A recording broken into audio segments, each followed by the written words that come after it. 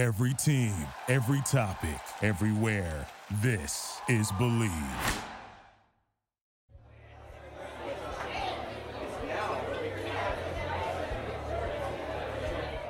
It's the most wonderful time of the year. No, Borak, that's not the time of the year I'm talking about. I know the holidays are over.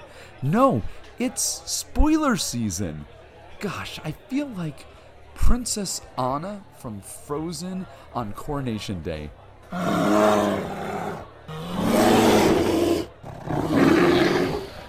Why, yes, thank you, Borak. I take that as a compliment. In fact, here in the Unlucky Lounge, I truly believe that anyone can be a princess. What do you say, buddy? You and me? How about a little Princess Bro time?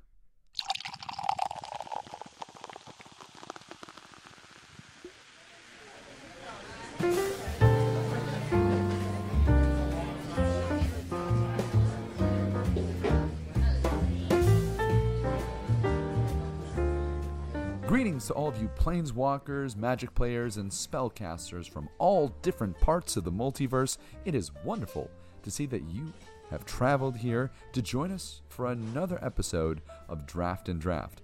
My name is Corey, your limited lore master and denizen of the Unlucky Lounge, and joining me, as always, is the best in the business, more than a 2-2 for 2, and my fellow Princess Bro.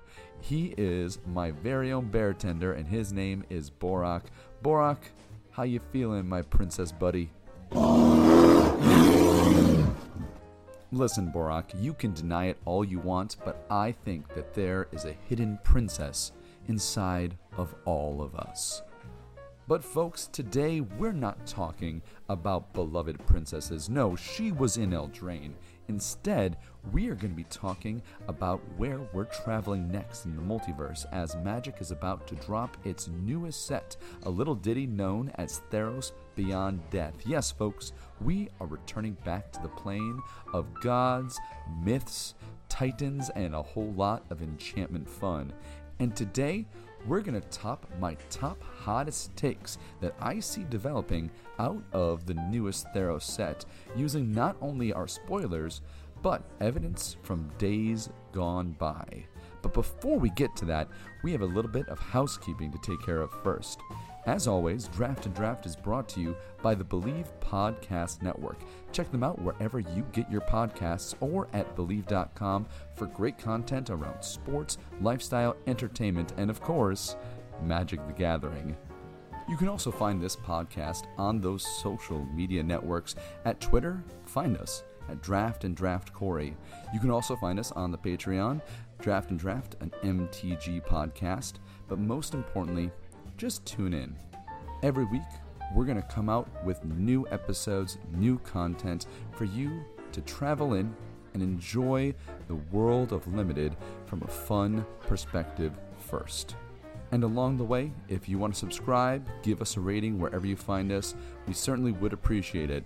It helps us keep the lights on here in Monoscrew Manor. Alright, that's enough of that. Housekeeping is complete. The Sorcerer's Broom is put firmly away in the closet. Now, to the topic at hand here today. As you might guess from my statement earlier this podcast, this is the best time of the entire Magic year. It's spoiler season. It's when new cards come out left and right from all over. Different parts of the multiverse, from different parts of the interwebs, from different podcasts, different websites. It is nothing short of exciting. You turn on your phone, you look at Mythic Spoiler, or you look at the main page. Twitter pops up random spoilers all the time too, and you think, oh my gosh, that card looks so cool. No, wait, that card's so cool. Oh, I can't wait to draft that card. That card's going to be worth like $20. It is that prime time where we all get to mize just a little bit. And when it comes to things like podcasts and web pages, we all get a chance to kind of submit the most out there opinion, maybe hoping that our hot take leads to some actual truth. And for me, that truth time is right now. friends, I am excited to bring to you my tasty bar top takes for Theros Beyond Death. And here's the cool thing. If I get this stuff wrong, it's okay. I'm at the bar in the Unlucky Lounge, not a big deal. But if I actually get some stuff right, I look like that much more of a savant. So the fact that I've got a 2-for-1 in play, well, let's get straight to it. But tradition needs to hold true. So wherever you have stopped planeswalking, take a second, crack open a cold one. Let's all start this little hot take time with a tradition known as the Untapped Step.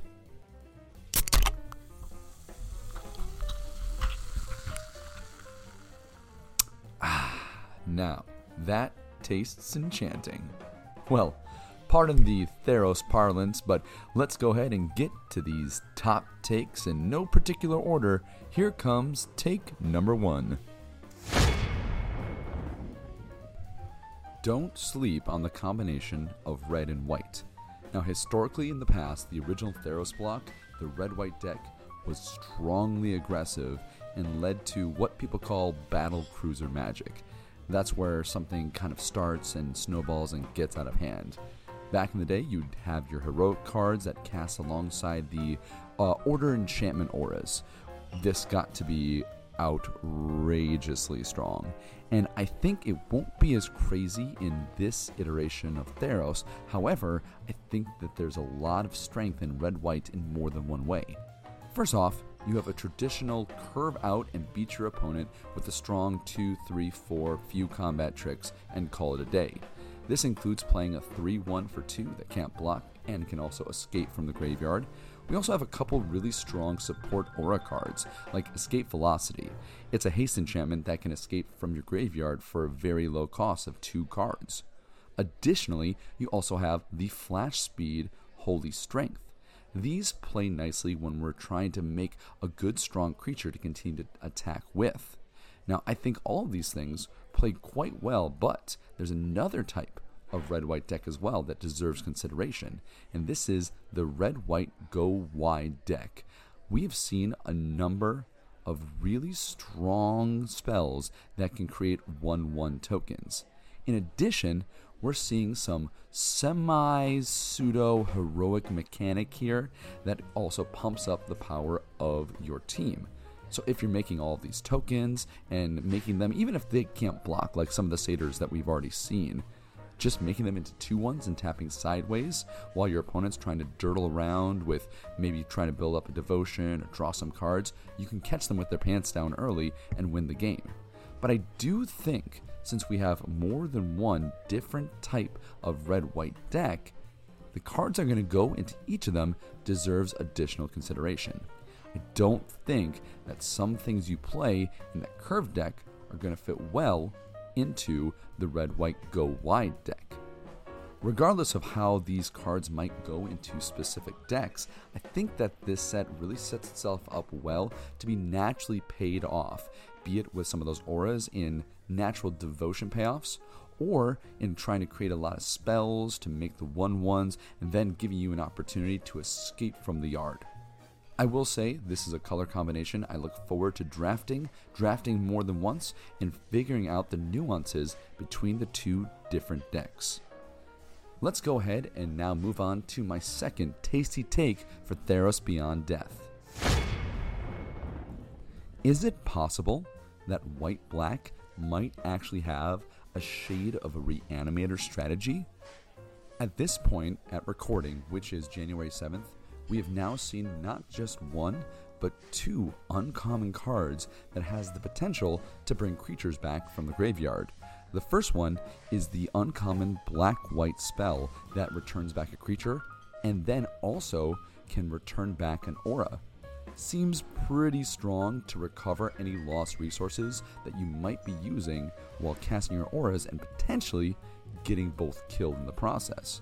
Good news is the auras seem to be built in with some nice natural advantage that you don't have to worry too much about the loss of card advantage. But there's another card that's worth noting. It's called Archon of Falling Stars.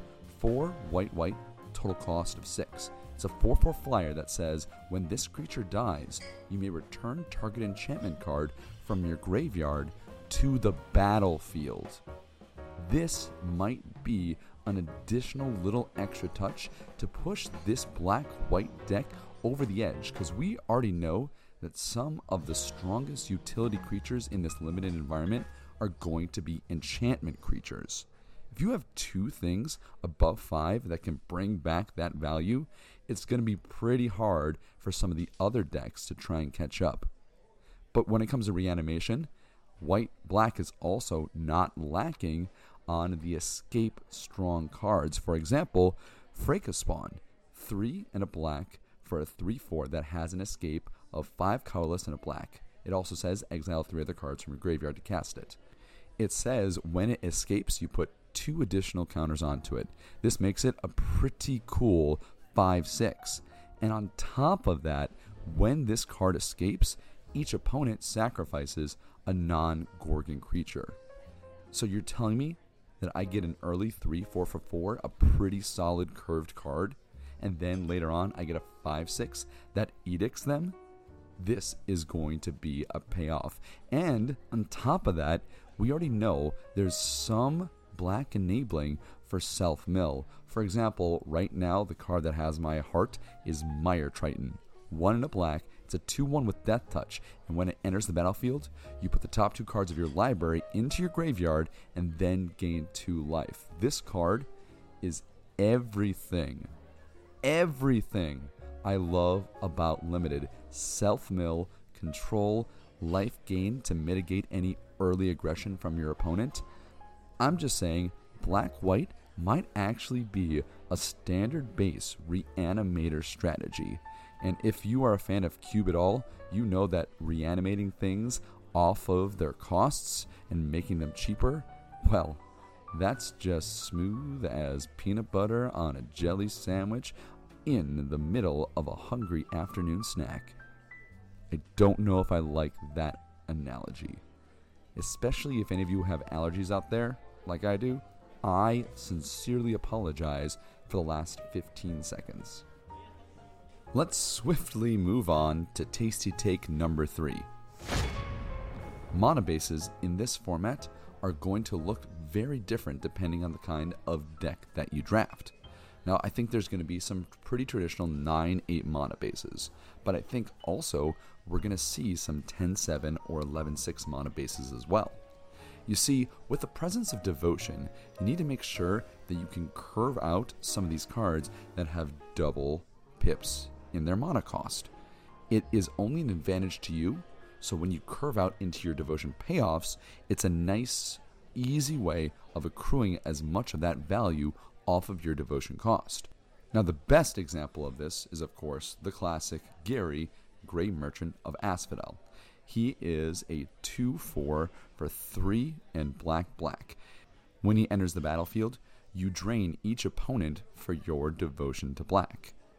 Now, this back in the day, it was a common. This now is going to be an uncommon card. If you ask me, that's all for the best, because it got really egregious when your opponent was playing 3 or 4 Garys and it returned to the underworld and your life literally was just hanging by a thread like the fates from Hercules. So thankfully, this card got shifted up in rarity. All this is to say that you need to take a particular look at the kind of decks that you're drafting and make sure we're not just falling back into the 9/8 mana base. Being able to heavily lean into a color is going to be to your advantage. It might feel very similar to Eldraine, but here in Theros, we really want to think about those costs curving into your payoffs and making sure they hit in the most appropriate times. Also, I have a feeling that if you can curve any of the demigods onto exactly the turn you're supposed to, that's going to lead to the really busted Devotion payoffs. So make sure you're building your deck and drafting cards to accommodate for your best case scenario in creating your Devotion decks. Let's go to Tasty Take number 4. Number 4 deals with 2 words and one very exciting card to me: Furious Rise. It's 2 colorless and a red. It's an enchantment that reads at the beginning of your end step, if you control a creature with a power of 4 or greater, exile the top card of your library. You may play that card until you exile another card with Furious Rise. I saw this card. I saw the mana cost, 2 and a red, and my squee instinct went wee. That mana cost is every single red build-around I've ever loved to play. Furnace Celebration, Burning Vengeance, to name 2 of them. This feels kind of like the red card advantage that you are looking for to put together some pretty furious builds. This card also seems to suit quite well into the combination of red and green, if only to speak onto that red and green build around uncommon, the 4/4 that says it can't attack unless you control another creature with a power of 4 or greater. Clearly there's some kind of power 4 or greater sub-theme in the color combination of red and green. But Furious Rise also might go well into a blue-red strategy. That's to speak on the Brine Giant. It's 6 colorless and a blue. It's a 5/6 that reads the spell costs 1 less to cast for each enchantment that you control. This, friends, is that example of a Mondo combo. One is an enchantment, the other costs less because you control the enchantment, and then because you have the creature, you get to exile a card off it and create your very own card advantage package. I cannot wait to see how Furious Rise plays into the format as a whole. That's not to speak either on the fact that you're probably going to be enhancing your creatures with auras, maybe a few spells or 2, which is going to make Furious Rise an even stronger build around. Let's move to Tasty Take number 5. I mentioned it before, but I'm going to say it again. Self-mill is back, baby. I adore when you self-mill yourself to fuel advantage into your future game plans. And I've already mentioned one of those cards, the Mire Triton. But there's another one that I'm somewhat particularly excited to see how it plays off. It's a little card known as Towering Wave Mystic. It's 1 and a blue. It's a 2/1. Whenever it deals damage, just damage, not to a player, target player puts that many cards from the top of their library into their graveyard.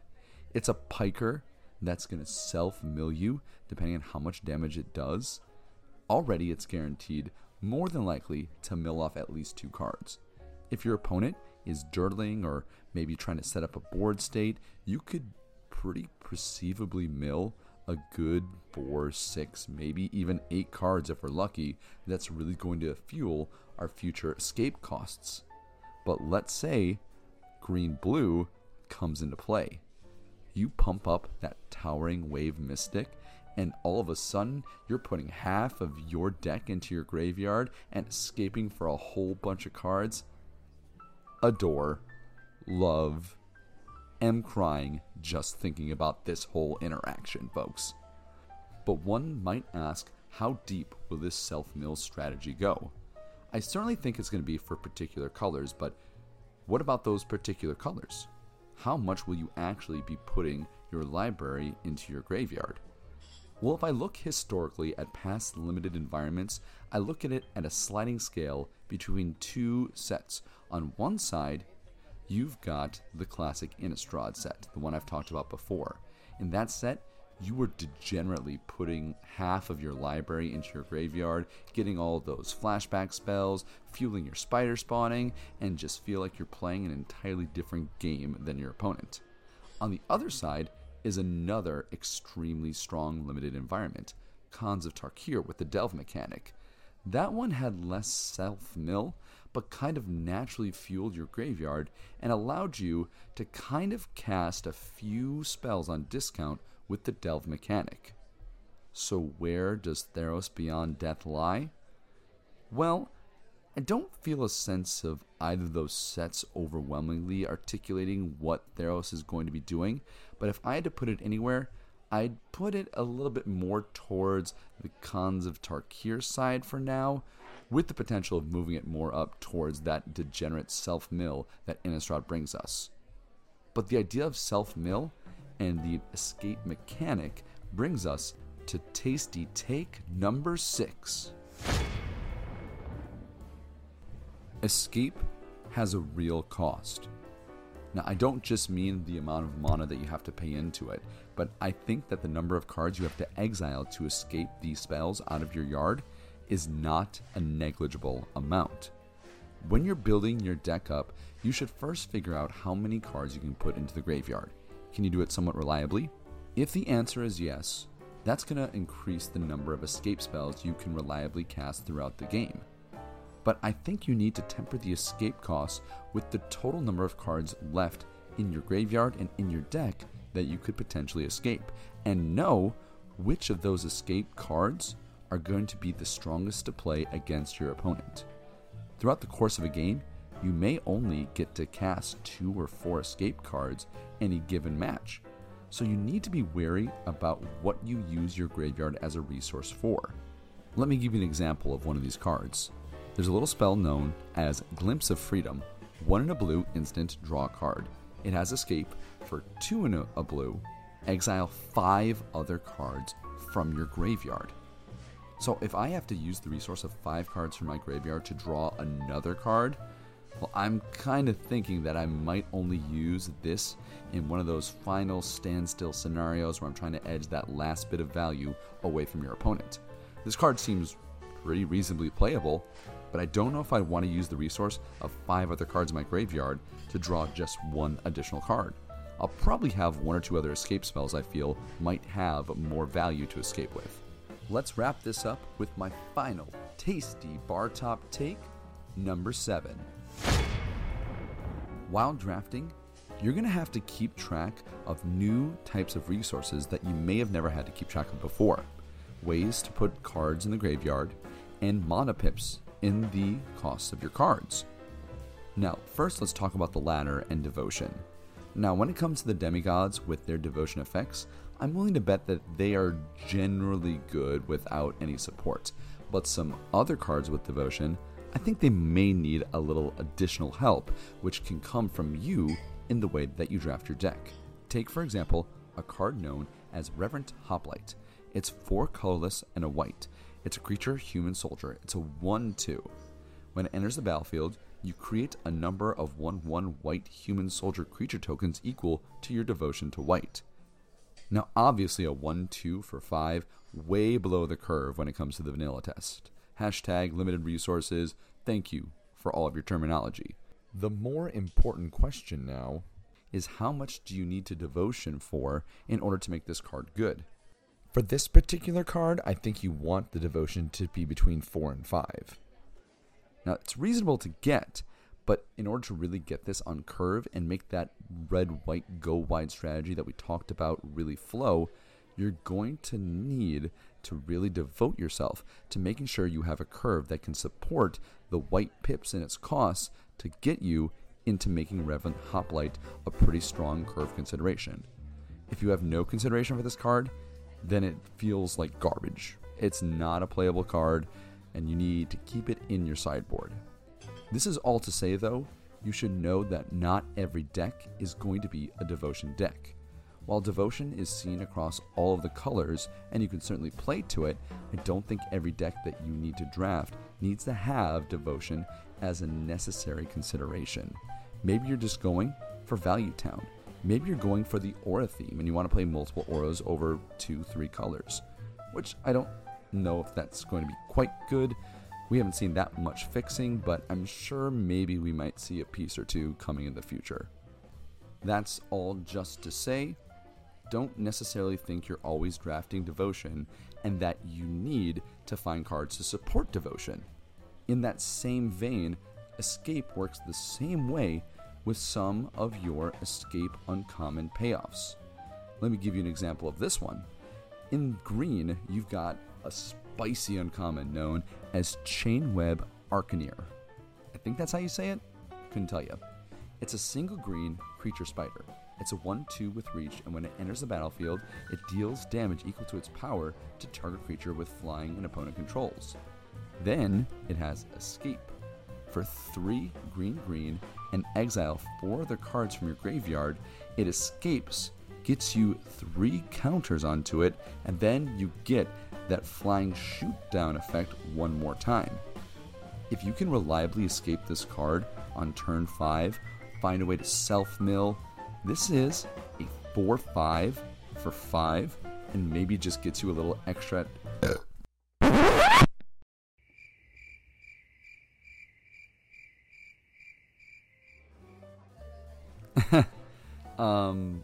Sorry everyone.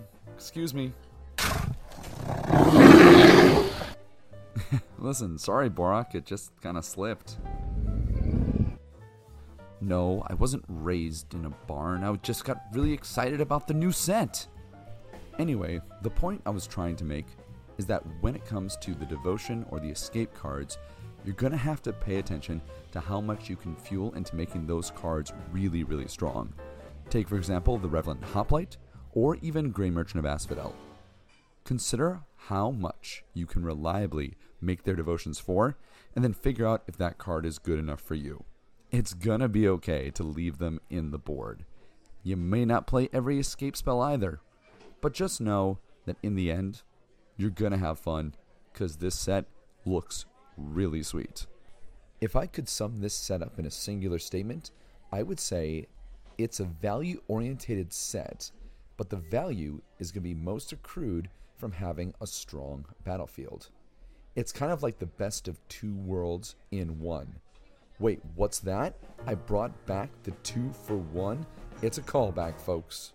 I kind of feel like I gave myself a very easy underhanded pitch, and I swung it out of the park for an easy home run, and the crowd goes wild.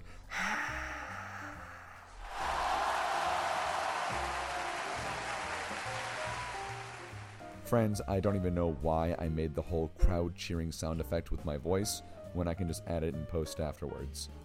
I don't know, I guess you could call me an irreverent hoplite.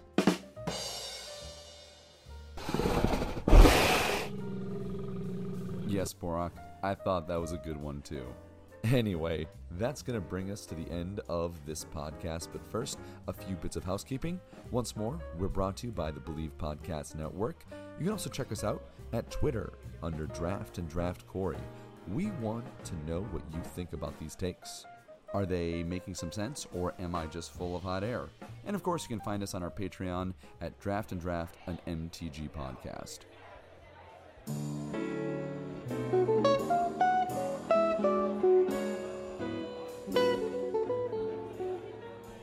Well, I don't know about you, but I found the end of my bottle, and so we've reached the end of our episode.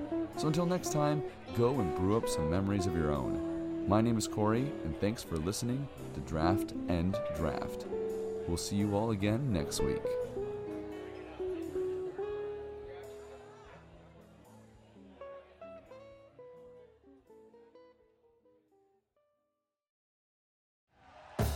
Thank you for listening to Believe. You can show support to your host by subscribing to the show and giving us a 5-star rating on your preferred platform. Check us out at Believe.com and search for BLEAV on YouTube.